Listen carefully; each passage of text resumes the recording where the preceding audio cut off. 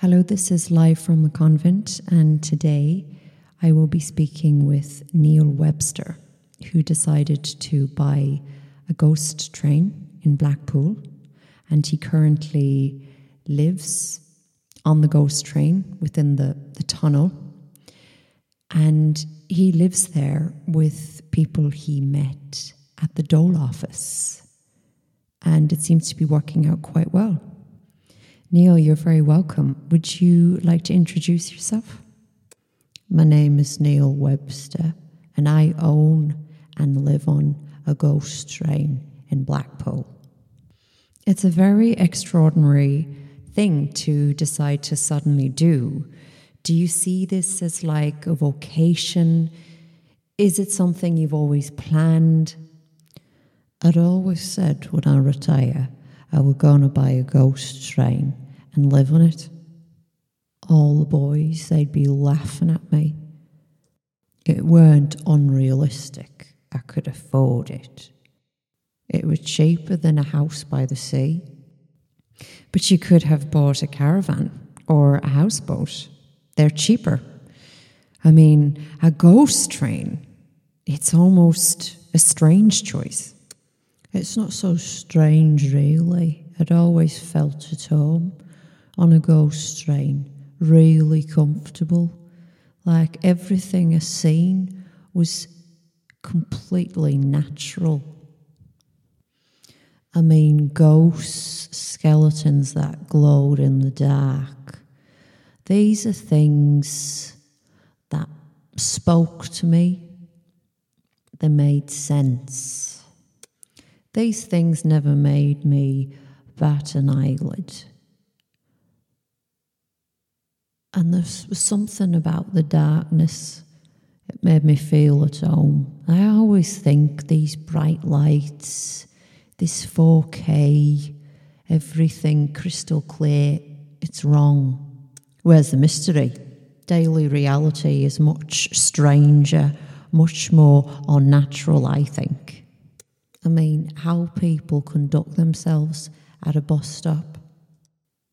Electricity, it's mad. Punching numbers, and then you go through to someone else's house on a telephone. The mind boggles. Don't get me started on cling film. The sound of tinfoil, it makes me tongue curl.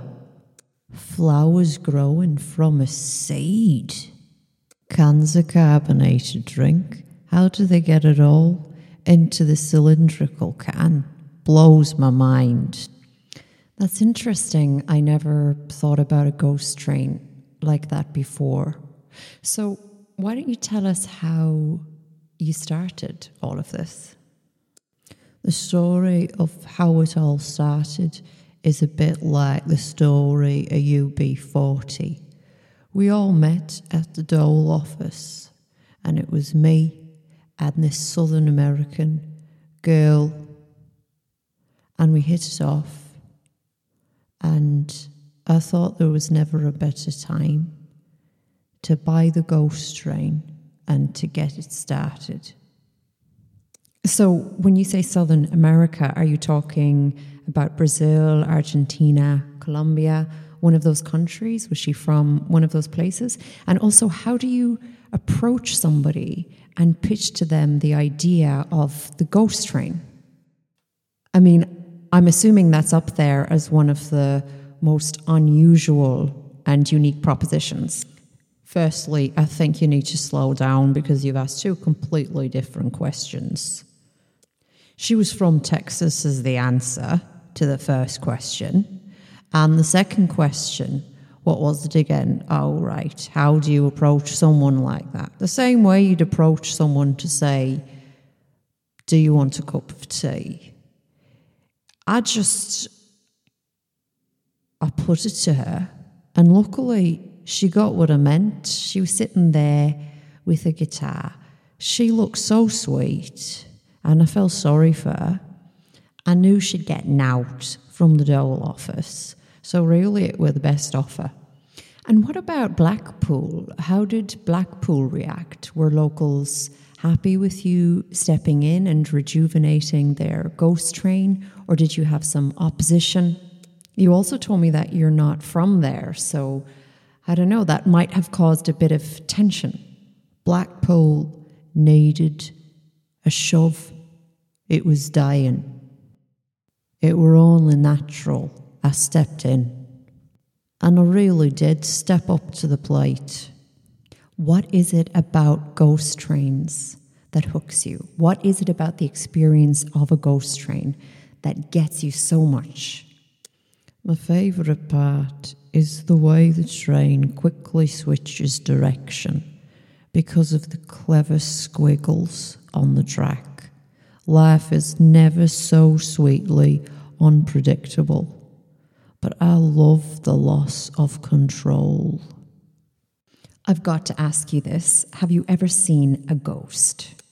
There's a real ghost that lives there.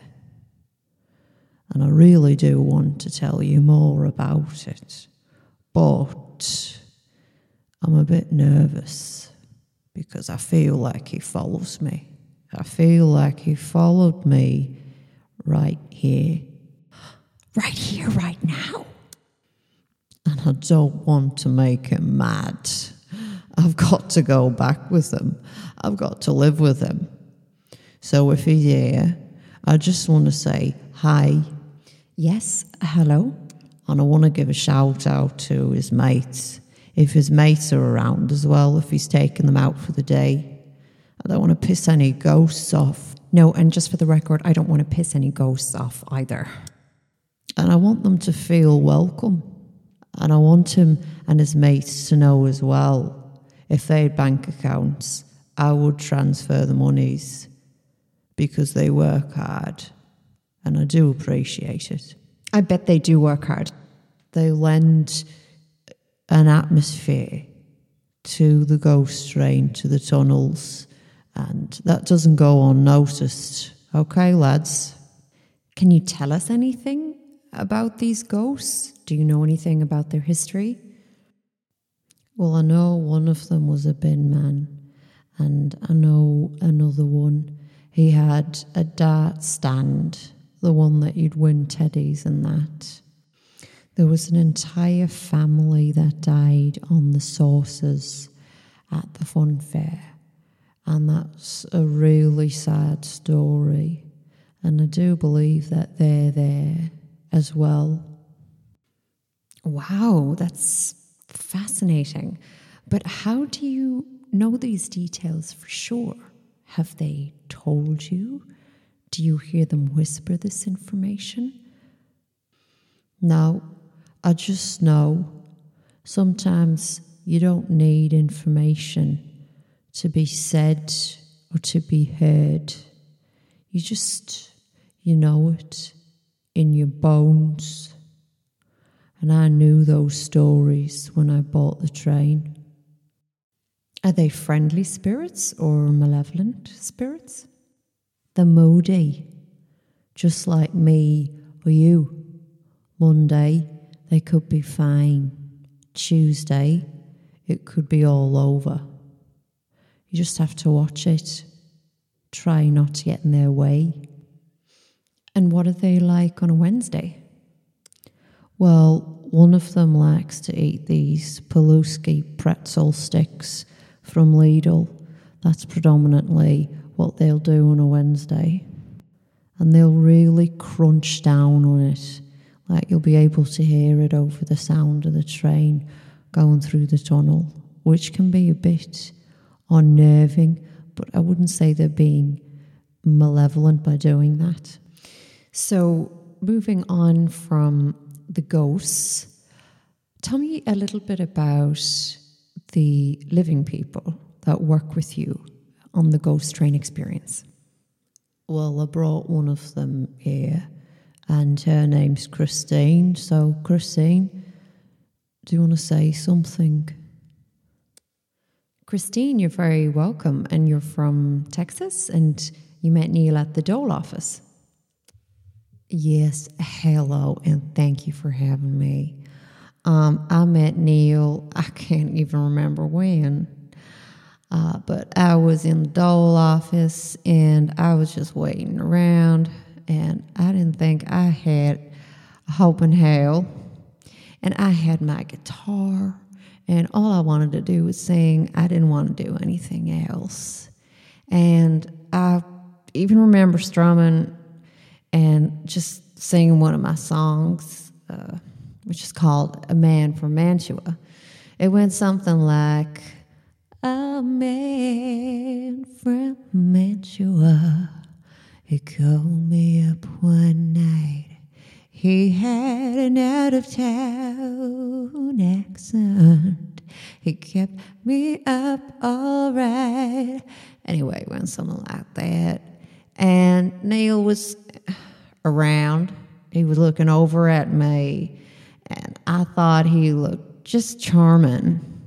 And I didn't know anybody else. I had just been off the plane, I would say, I don't know, a few hours, couple of hours. I just headed straight for the office. I planned my flight around the working hours of the dole office. That's how little money I had.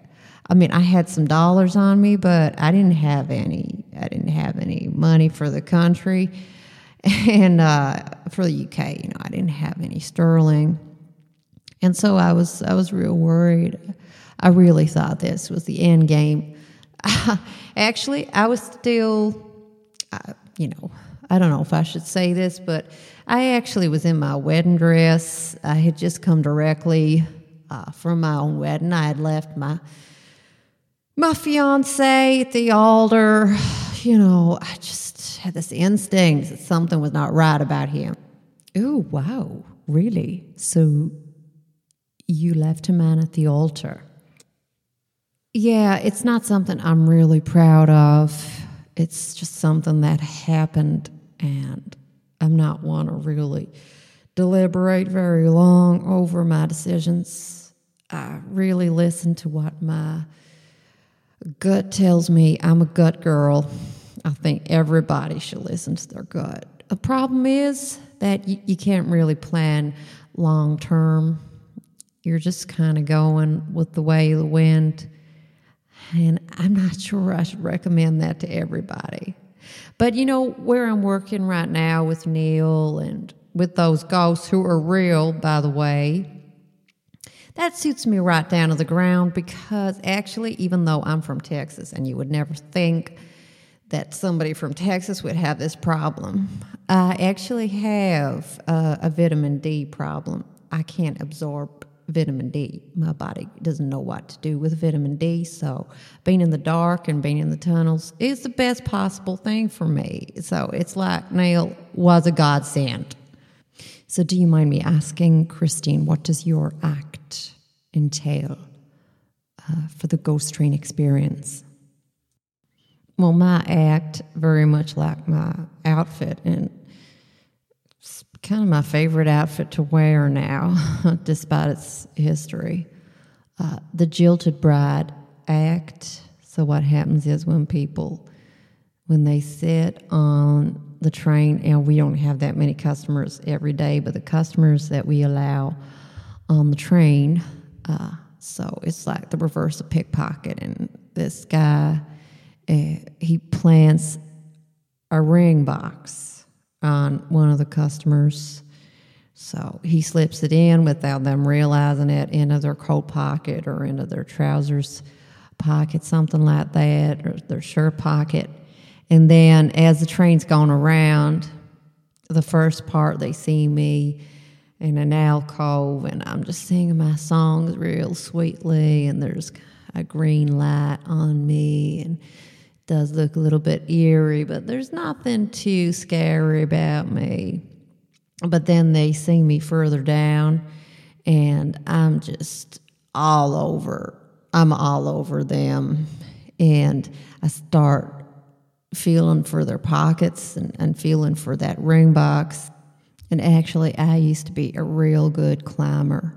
So sometimes I'm on the ceiling of the tunnel, or other times I'm on the side of the wall. Of course, I have climbing support, so I can just wait there, just kind of hanging there. And I just fall on them or I leap on them. And the screams, oh my gosh, you would not believe the screams.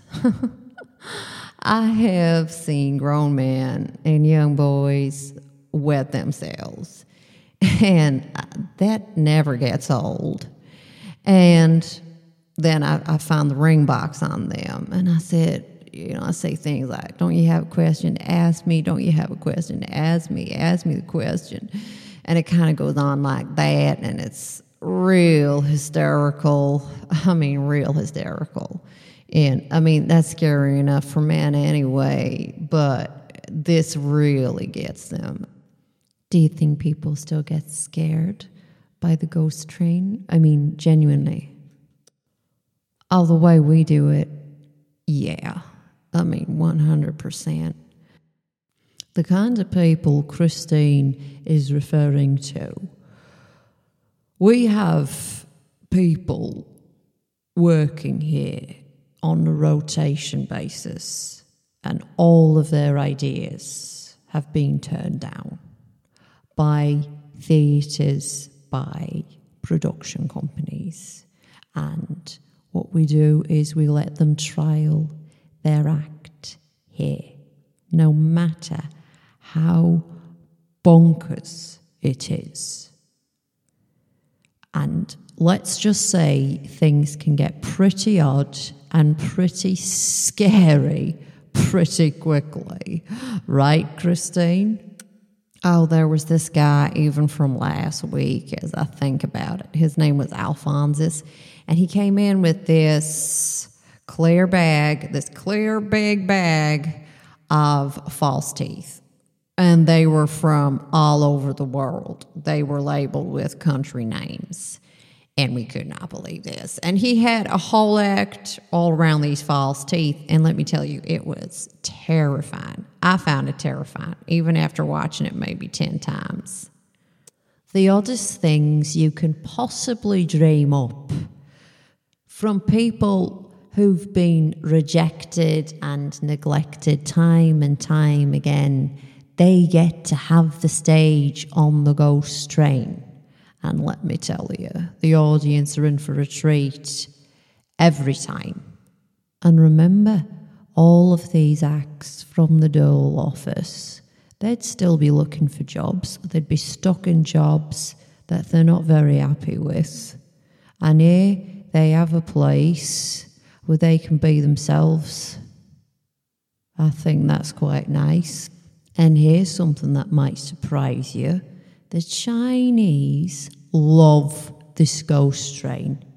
They're coming to Blackpool on purpose, going out of their way and coming to the ghost train in Blackpool.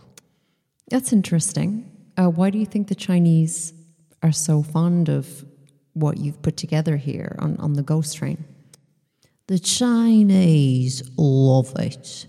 They love an enigma, and that's exactly what's going on in the train. It's not just a bit of kitsch. They're curious, they're open-minded. Don't get me wrong, they're horrified and disgusted by it as well. But I've even had money offers, for them to stay over in the ghost train with me and Christine and the ghosts, of course. But I've had to think about insurance and things like that, so I've always had to say no, unfortunately. But they really get it. They really get what we're doing here. Maybe even more so than anyone else in the UK. So given that you own and run the ghost train and that you don't live elsewhere, you stay over every night, and essentially this is your home. You live here. What is that like? I must sit on that ghost train about 200 times a day, and I ruddy love it. I never get bored. And then last thing at night, We all go to sleep on a stage, all of us in costume, and it's so peaceful. It's really peaceful. And we build a fire in the tunnel and we have a barbecue. Every day is a barbecue. We have chicken fillets, beef patties, everything you can think of, courgettes, corn, and we love it. So, Christine, you stay over with Neil every night in the ghost train. What do you think you would have done if Neil didn't approach you in the dole office that day and didn't offer you the shelter or the job? Oh, wow. That's a real good question. Sometimes when it's real late and I'm lying there awake, and Neil is a snorer, by the way. I'm not a snorer. I've never snored in my life. Trust me when I tell you, Neil is a snorer. But when I'm lying awake, I do sometimes think about what would have happened. Or maybe if I had stayed and I had married Trevor, where would I be? And I guess that would be a very different life. I mean, even if I called up Trevor now and I told him what I was doing, I think he would be really surprised. I mean, I guess he never understood why I wanted to sing. And a lot of the people back home never really understood that. It was all about getting a good job and just getting on, not really about, things like singing and acting. They're a luxury and not really for people like me. And I'm not saying either that I'm really doing what I had wanted to do, and I said initially that I like to sing. Being in a ghost train or being part of a ghost train act isn't like living the dream like it is in Hollywood or any of those kind of places on the West End. It's really, and I've come to understand it now, it's really special. I am so grateful to Neil for approaching me that day, for having the gumption and for having just the initiative to come up and speak to me and to offer me just that kindness, that opportunity. He didn't know me. I could have been anyone. Hell, I could have been a murderer. I mean, I've got a nice smile and I've got a nice face, but you never know, right?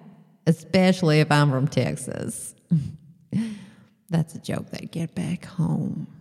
Not really here. But, I'm really glad that Neil came up to me, and I'm real appreciative of it. And I get to sing my songs, and sometimes you have a producer that passed through, and a music producer, and they let me record a song, and, I write songs too. So I've got other opportunities off the back of this opportunity. So, Neil, what would you have done if you didn't buy the ghost train? I would have bought a caravan, and I would have lived on a cliff edge, and I would have had a vegetable patch, and I would have had a dog named Roy, and I would have been fine. That's just me. Things work out for me, not always the road that everybody wants to travel, but that's the great thing. It means I get to try something and follow through with it. Has anyone ever had a heart attack on the ghost train, as a final question? Yes, we did have an old man once, auntie died, and it was really sad. We were all really shocked. All that day was really black. That was so bad. And I guess I feel a little bit responsible for it. I even wrote a song about it because it was my way of dealing with it. I didn't get sued or I didn't get arrested or anything, but I came right down from the ceiling that day when I was talking about my act earlier on, and I'd been waiting for the carriage to come through, and I just fell right onto his lap, right on. And he died right there and then. And